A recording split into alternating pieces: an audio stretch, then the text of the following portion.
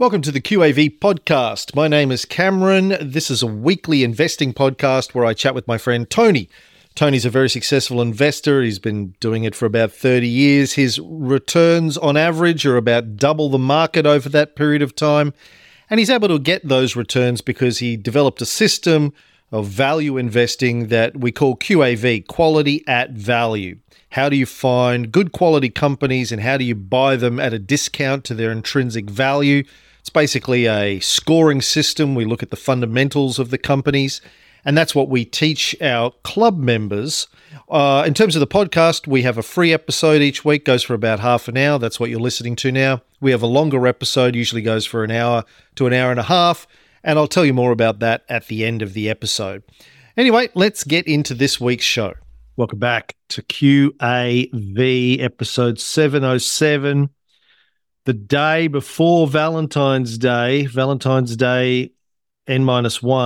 Forgot about that. 13th of February. Yeah, I knew you would have. That's why I was dropping it in there for you. We never celebrate it, but I should Neither do we. Yeah. How are you this week, TK? Very well, thank you. It's hot in Sydney today, but lovely and clear. Yeah? Just grey and muggy and hot in Brisbane.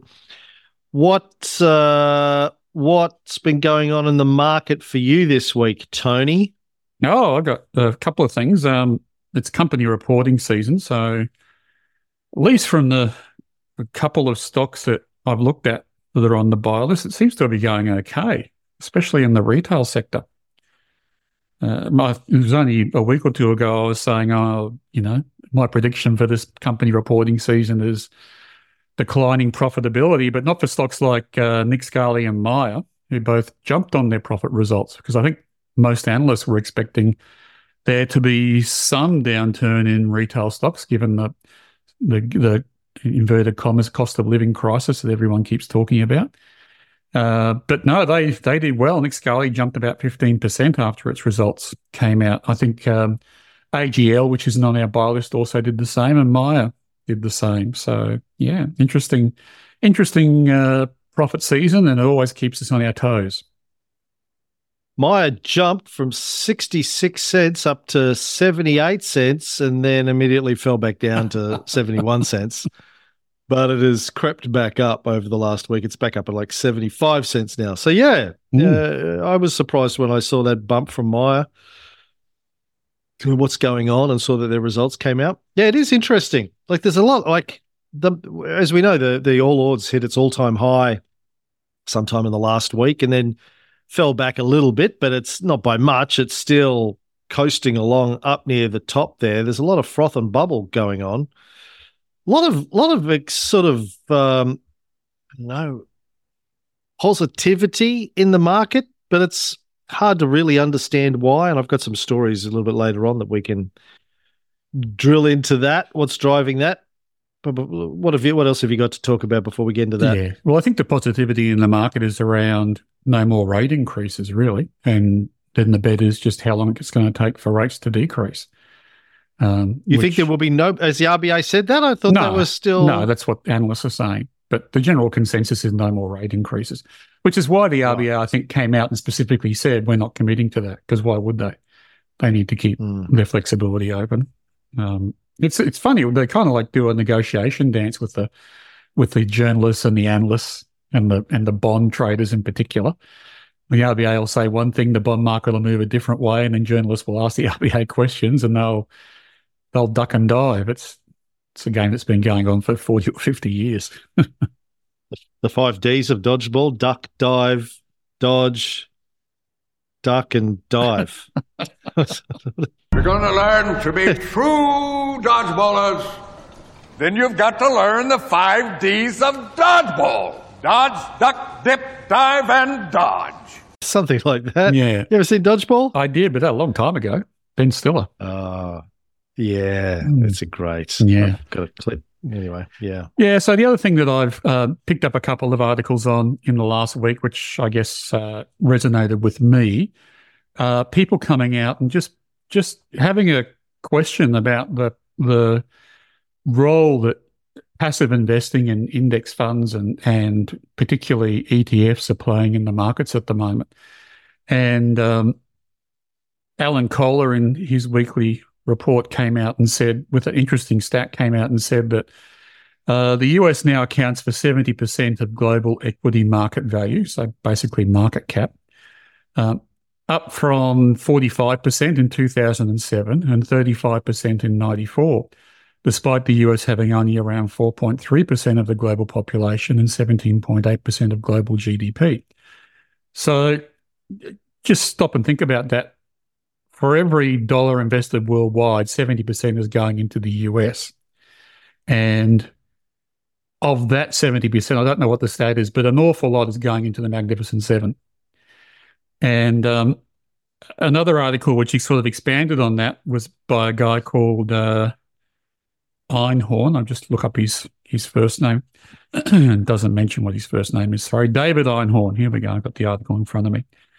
And he's the founder and portfolio manager of a company called Greenlight Capital in the States. And he said recently, this was reported in the AFR last week, he said the huge flows to passive investing, the growth of algorithmic trading and momentum trading, and the more recent rise in the US in particular in trading on very short-term options and similar instruments means most investors are focused on price rather than value. He goes on to say, value is not just a consideration for most investment money that's out there. Passive investors have no opinion about value.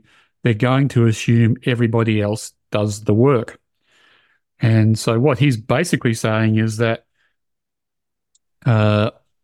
there's so much money following money, if that makes sense, that if you're an index fund and you need to keep rebalancing because stocks are getting bigger in the index, it's quite possible you end up with a situation like we have at the moment in the States where all of the growth has come from 7 stocks, which are now hugely outsized compared to the rest of the market, and as is the US is outsized compared to the world. So it's an interesting situation. I've long thought that the kind of rise of passive investing in index funds, and index funds have been around for a long time, but there's a lot more money in index funds now since ETFs make them cheap and easy to trade.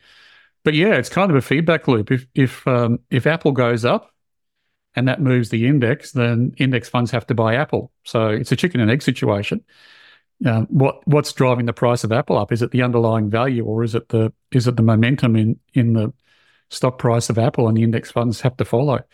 And that's what Einhorn's saying. And he goes on to say that in a market that is pushing higher and higher on the back of small groups of very large stocks, and where a stock like Nvidia can go parabolic, up more than threefold in a year, despite the fact that it was already a very large company, Einhorn's warning does carry extra punch.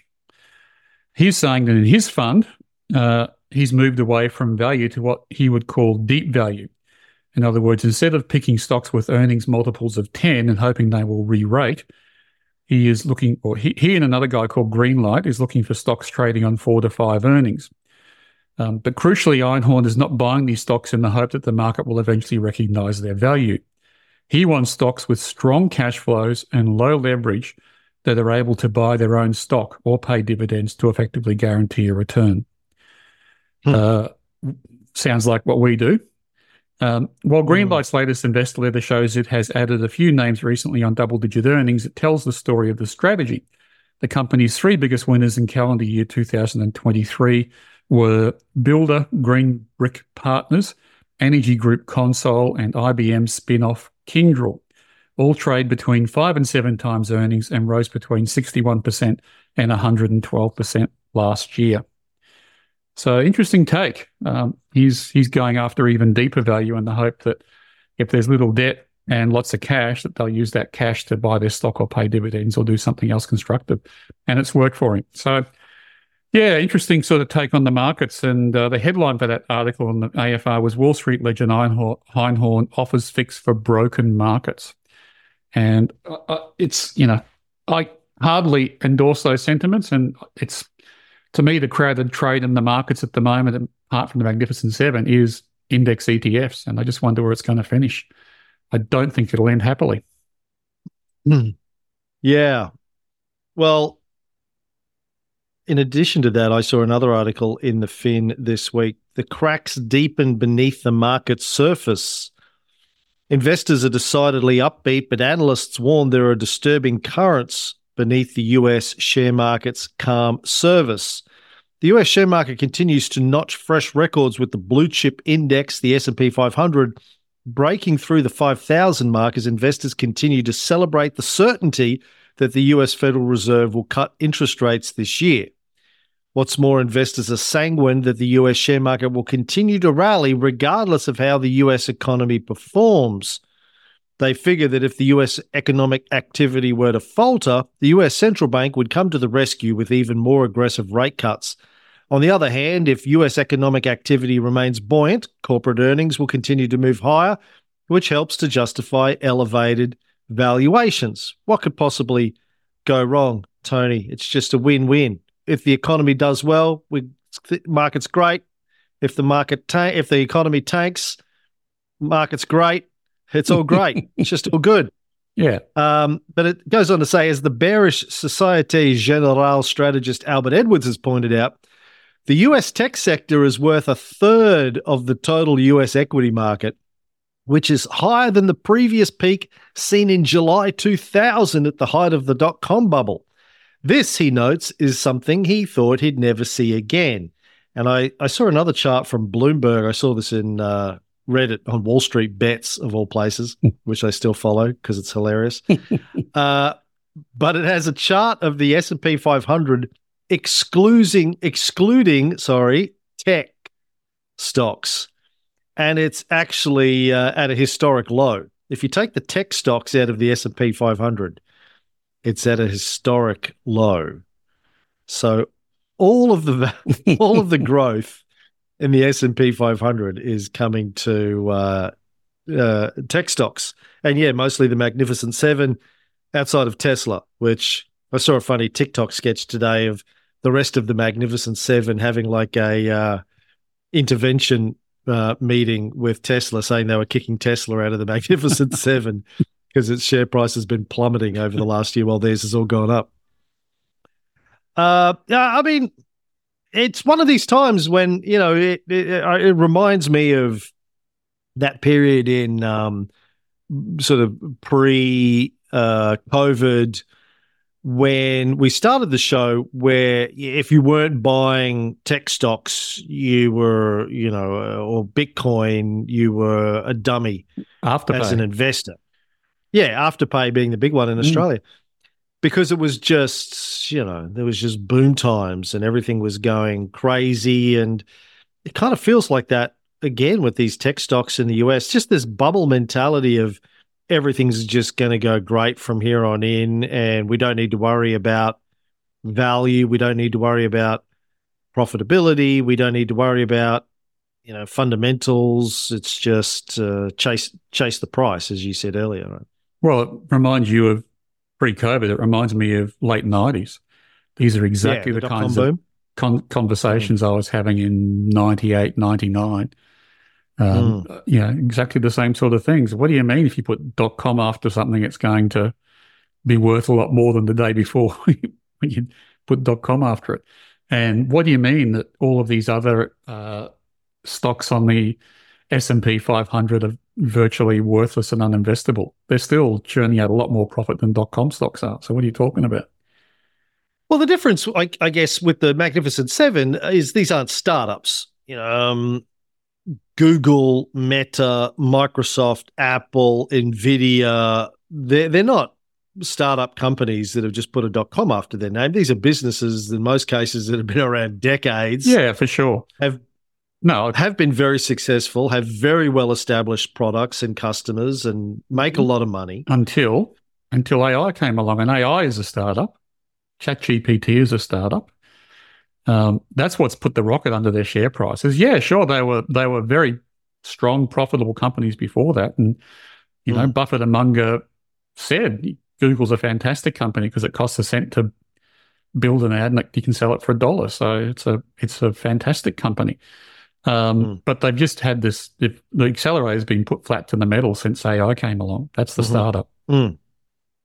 And as we've talked about before, I mean, I get it. AI, I think, is going to be huge, and somebody is going to make a lot of money out of AI in the next 10 years. They all have a good chance at making some of that pie, unless something happens that a black swan comes along and re-revolutionizes the industry again. Well, you made a good point. I mean, there are a lot of black swans in the world, and any one of them could upset the apple cart.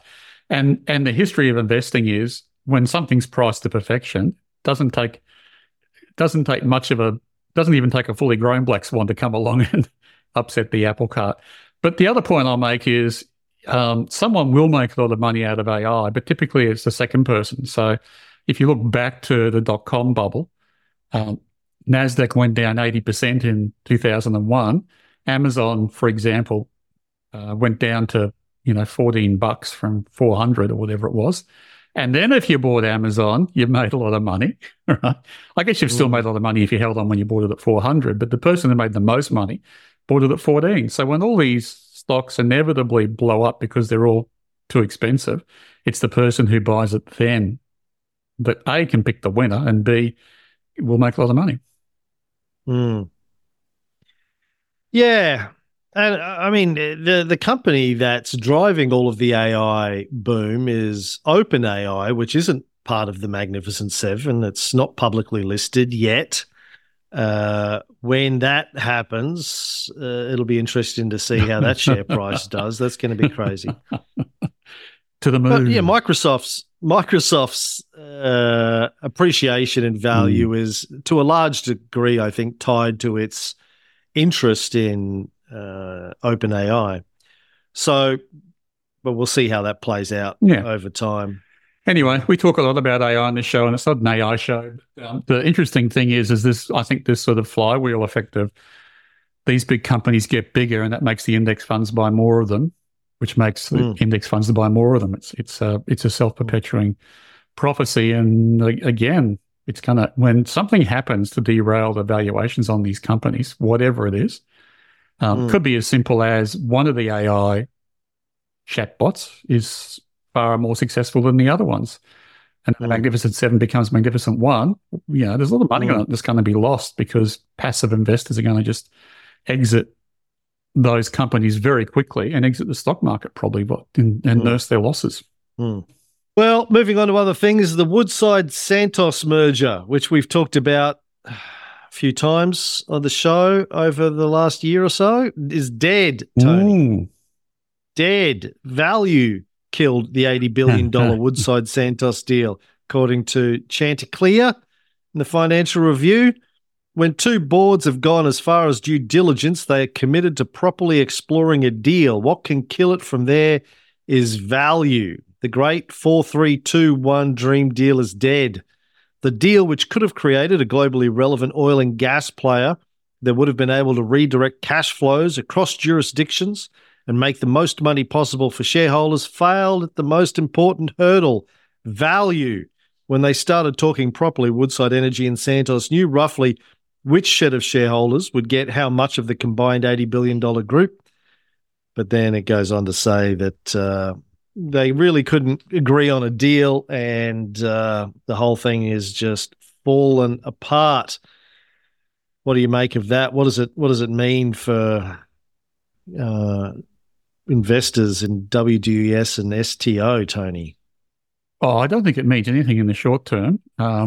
We never knew whether it was going to be a good deal because no one ever told us what the deal was. They were still trying to work it out themselves. Woodside, I think rightly has a very disciplined approach to acquisition, and part of that 4-3-2-1 was they paid the right price for BHP's oil business, and they bolted that on a year or two ago.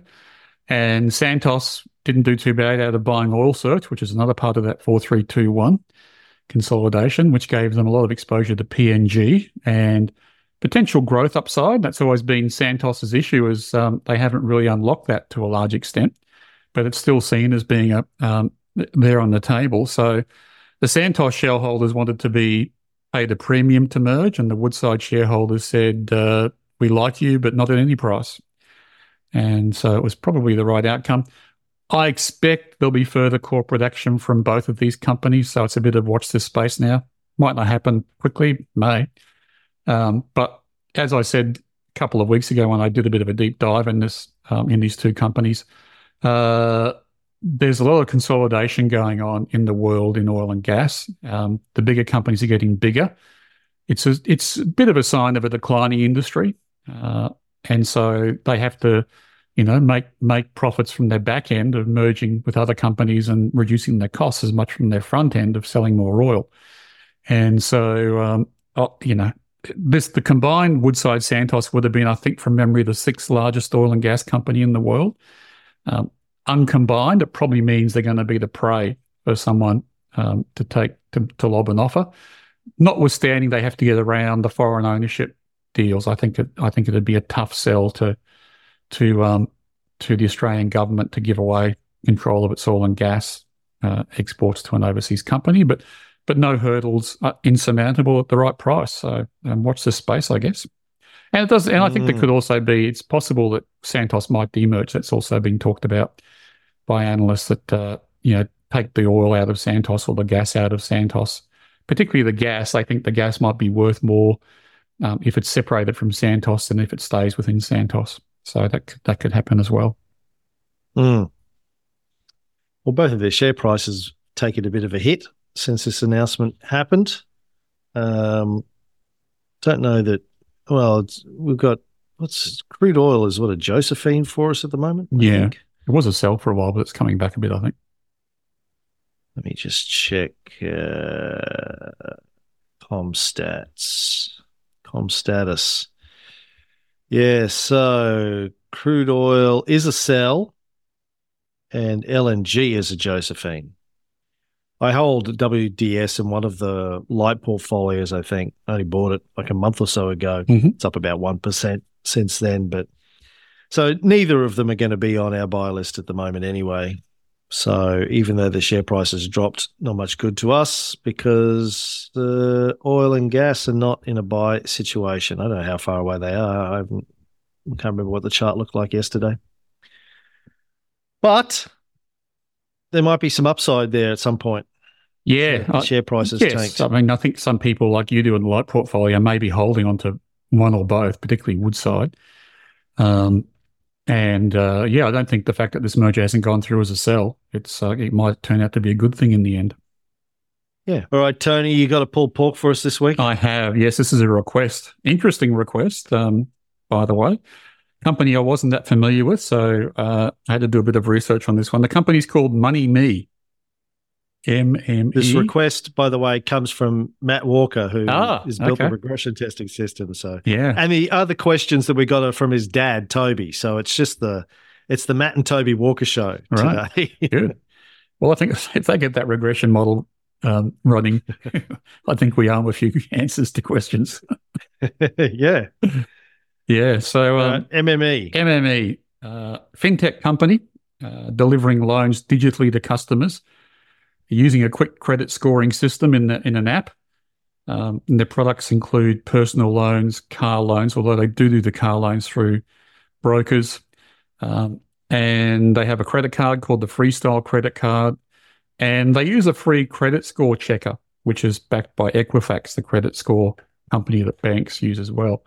And I guess the whole process or the whole benefit of this company is that you can get access to money fast. So it's not like going into a bank branch and waiting days while you fill out application forms and having it assessed and all that kind of stuff. It's 24/7, and you can get a quick answer because the credit scoring is done there and then. So they emphasize fast service and quick access to funds. Founded in 2013, they listed on the ASX in December 2019 at $1.25. Early 2022, Money Me acquired a competitor called Society One for $132 million. Society One was originally a peer-to-peer lender, matching private lenders who were looking for yield with borrowers who were searching for loans. And that wasn't a bad idea. However, they did have some issues with the regulators and had to pivot and change their business model to be more like Money Me's business model of lending funds raised institutionally to consumers. The deal included some MME shares as part of the purchase, which came out of escrow in early 2023. So there was some selling back then. Mid last year, MME undertook a capital raising at, wait for it, 8 cents a share to predominantly pay down debt. So listed at $1.25, raised capital last year at 8 cents a share. The founder, a guy called Clayton Howes, was diluted from 18.3% down to 6.9%. And they the raising raised $37 million. And I guess around that time, when they brought in some new shareholders, and also following interest rate rises, the company decided to pivot to profitability from growth. So the December 23 half yearly result shows a profit of $6 million for the half, with a reduction in revenue to $105 million, down from $121 million, and an increase in credit worthiness or credit performance, with loan losses reduced from 6% to 4.6% half on half. And the loan book balance is $1.2 billion. So they're basically saying they're not going to keep trying to grow the company as aggressively as they were, and then they're going to try and make some money out of what they've already got, which isn't a bad idea, I think. Couple of things that have happened in the last few months which piqued my interest. In November, December, the auditors were replaced, and in December, the CFO resigned with no apparent successor. So both are potential red flags on the surface. Couldn't see a qualified audit in the last annual report, so it may just be that the auditor turned over as business as usual, but it has been raised with us in the past that if we see a qualified audit and then the auditors are replaced, that could be and then the QA goes away, that could be a sign that there's an issue somewhere in the figures still, but the new auditor isn't as upset by that as the old one was. The CFO resignation announcement said a search for a replacement would begin immediately. The CFO had been there for 4 years and is moving on to other things. And it could just be a small company issue that they haven't had a successor in the wings for the CFO. But it does seem strange that both the auditors and the CFO are being replaced late December in the company. So potential red flags I would raise. It's hard to know with a small company like this because sometimes things just happen. But the two things which are not a good look usually. Getting into the numbers. June 23 numbers are still what's in Stock Doctor, and so I expect there to be new numbers fairly soon in the Stock Doctor, and they don't always reflect the numbers that I just read out then, which I pulled off Google on paper, but I don't think they're in Stock Doctor yet. So just be aware of that when you're doing your own analysis on this stock, and I guess be aware in generally at this time of the year that we're seeing company reports come out and reading about them in the paper, but they don't always get into Stock Doctor straight away. They can take a couple of days or a week. So just be aware of the numbers you're using if you're running analysis at this stage. ADT is small for this company. It's $33,000, so it won't suit people who have a large portfolio. And I'm doing the analysis on the stock price of $0.087, so 8.7 cents. And yesterday or last night it closed at 8.1 cents, so it was going down as I was doing the analysis. Even so, that stock price is way under the consensus target, which I thought was interesting. And maybe the analysts know something that we don't, but anyway. Going through the numbers further, there's no yield for this stock, so I can't score it for that. Stock Doctor Financial Health and Trend is strong and recovering, so we like those companies with recovering, so it gets an extra point for that. PE is 2.28, so very low PE. So it's the lowest, and I guess the only, because up until this last half it hasn't been profitable. But I will score it for that. It's a very low PE. And PropCap is only 0.33 times, so again, very, very low. But this is a digital bank, so OpCash can be different to our normal industrial, coffee shop type companies. However, there was cash was increased by $11 million in the last year. So I think the OpCash is positive for this company, and it's even though it may be different because we're really looking at the difference between revenues from customers being operating cash flow and then what they're paying out to the people that they're bondholders or the people who they borrow money from to lend to consumers. That difference in the margin is really their operating cash flow. It's a bit of a different calculation, but it's still reasonably strong. IV1 for this company is 20 cents, IV2 is 19 cents, and the price is 8.1 cents, so it's well below IV1 and IV2. And we don't see this very often, but 2 times share price is less than IV2, which gives us another point. Net equity per share is 21 cents per share. However, net tangible assets is 9 cents per share, so a fair bit of goodwill there. But even at 9 cents, we're still able to buy this for less than book value. And interestingly enough, it's probably what the market is focusing more on, given the share price is 8.1 cents and NTA is 9 cents a share. So we give it a score for that. Interestingly, earnings per share growth is minus 48%, so we give it a -1. And I think that's probably what is going to be driving the share price in the short term anyway. The fact that they expect profit to be lower going forward. Directors hold 19%, and the owner is still on the board and still owns a share, so we give it a tick for owner founder. 3 PTL sentiment is negative, but it's a bit hard to see because the red later shows it as being very below its sell line, but it's one of these stocks that went from $1.25 down to 8 cents. So even looking at a 3-year graph, it's still hard to see because the last year or so is pretty flat. Even looking at the 1-year graph monthly, I think it's still below its sell line because it's been going up and down, but you can draw a sell line on the 1-year graph and it's still below its sell line. So sentiment's definitely against this, and I wouldn't consider buying it until it changes. The last thing to look at is consistently increasing equity, which it has. So all in all, this score, the company score for this is very good, which is why I think Matt Walker raised this is an issue or was one to look at. Quality's 14 out of 16, which is 88%. And QAV score is 2.62, which is very, very high.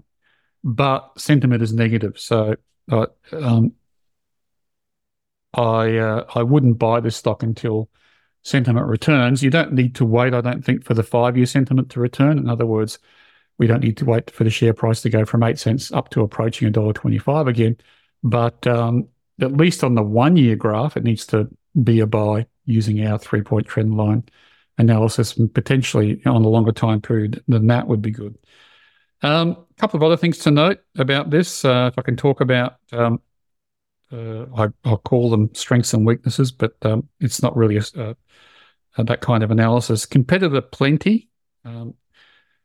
If people are interested in these kinds of stocks, might be a better buy. QAV score is 0.14, but it's not on the buy list at the moment for negative sentiment reasons. But if I look at the Brettolator, it's very close to positive sentiment, and it's below its sell line, but the current month is an upturn month, and the Brettolator won't take that as L2, even though it's a trough. It's the second trough to redraw a new line. So, by the end of the month, this could well be a buy plenty with a QAV score of 0.14. And Harm Money, HMY, has a QAV score of 0.2, but is still, again, below its buy line, but it is increasing in price. So they might be two companies to look at, but also Money Me could be if it turns around its sentiment as well. The other interesting thing to highlight is that Thorn Group participated in the raising, or in fact, somebody I think who has a stake in Thorn Group did. And Thorn Group is appearing on the share register now as having a top 10 stake. Thorn Group was on our buy list a couple of years ago, TGA, but it was delisted.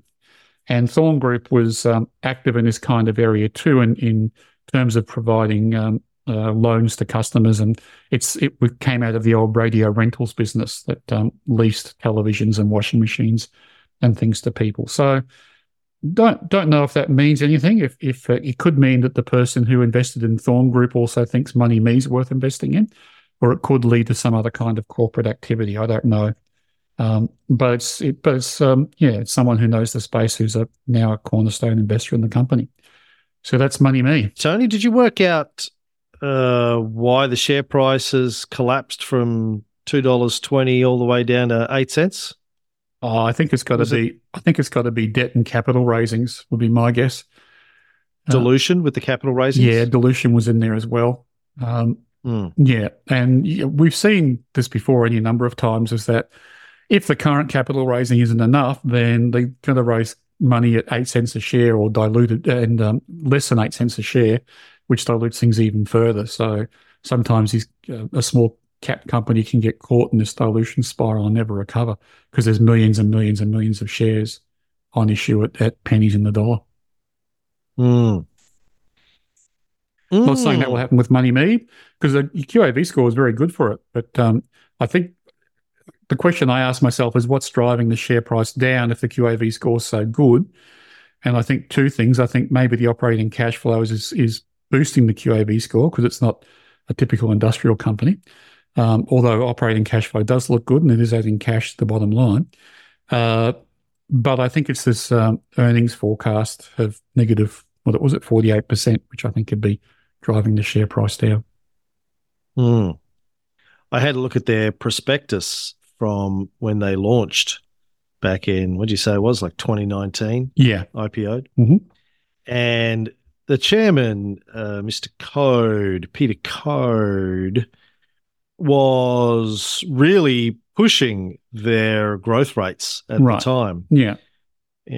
Money Me has a founder-led management team that has delivered a strong track record of revenue growth, increasing at a compound annual growth rate of 42% from FY17 to FY19. The board and executive team believe the company's growth profile is attractive and will be underpinned by further penetrating the consumer lending sector, continuing to innovate our product offering and capitalizing on new revenue opportunities. It's interesting then that you said they're not focusing on growth, they're focusing on profitability. Yeah, and that's really a key for any company that focuses on growth is what happens when the growth stops. And the company's now profitable, so I can't fault it for that. And it's got $1.2 billion in the loan book, so it's actually reasonably good. It's had a reasonably successful career, but now the growth's out of the business, that's giving it a different profile. And, I'm thinking about companies like Xero, which have had a big stock price reduction as they kind of grapple with how do we come off growth and return and go to profitability. That's always the case. And it's always the case that growth stocks have to go ex-growth at some stage. They can't. Yeah. Otherwise, they take over the world. It's just not going to happen. Yes. Unless it's a Magnificent Seven in the US, which is now attracting so much money. It's crazy. But yeah, that's always the problem with growth stocks. And look, if it's a successful, profitable company, I think it will have its day again in the sun because it seems to be doing well on a lot of metrics. The other thing I would say is around the time it listed or the time it was founded, there were half a dozen of these kinds of companies founded at the same time or brought to market at the same time, including ones that have been gobbled up by, I think NAB bought one of these neobanks, and I think one went broke, and I think, what was the other one I was thinking of? Latitude, the old GE Money, I think bought one as well. And Latitude operates in this space as well. It provides the loans to buy your fridge at Harvey Norman and pay no interest for 5 years, that kind of stuff. So it's a contested marketplace. And potentially we saw Society One acquired by this company, and potentially there'll be more consolidation in the field as well. So that's something that people have to be aware of. Good stuff. Thank you, Tony. And thank you, Matt, for the request. And that's the end of the free episode of QAV for this week. If you're a new listener, I just should let you know how this works. So we have a free episode every week, runs for about half an hour. We have a premium episode also every week. It goes for another 30 to 60 minutes, depending on how many questions we get. It's where Tony answers questions from our club members. If you want to check out the premium episodes and all the other benefits of being a QAV club member, which is access to the checklist and the Bible and the private Facebook groups and the other comms channels that we have, invites to the dinners, Zoom calls, etc., just sign up for the 2-week free trial and check all that stuff out. You can do that at qavpodcast.com.au. Look for the free trial button there. And if you like the idea of value investing QAV style, but don't feel like you have the time or resources to learn how to do QAV for yourself, think about signing up for QAV Lite. That's our relatively new service where we send you the stock tips every week.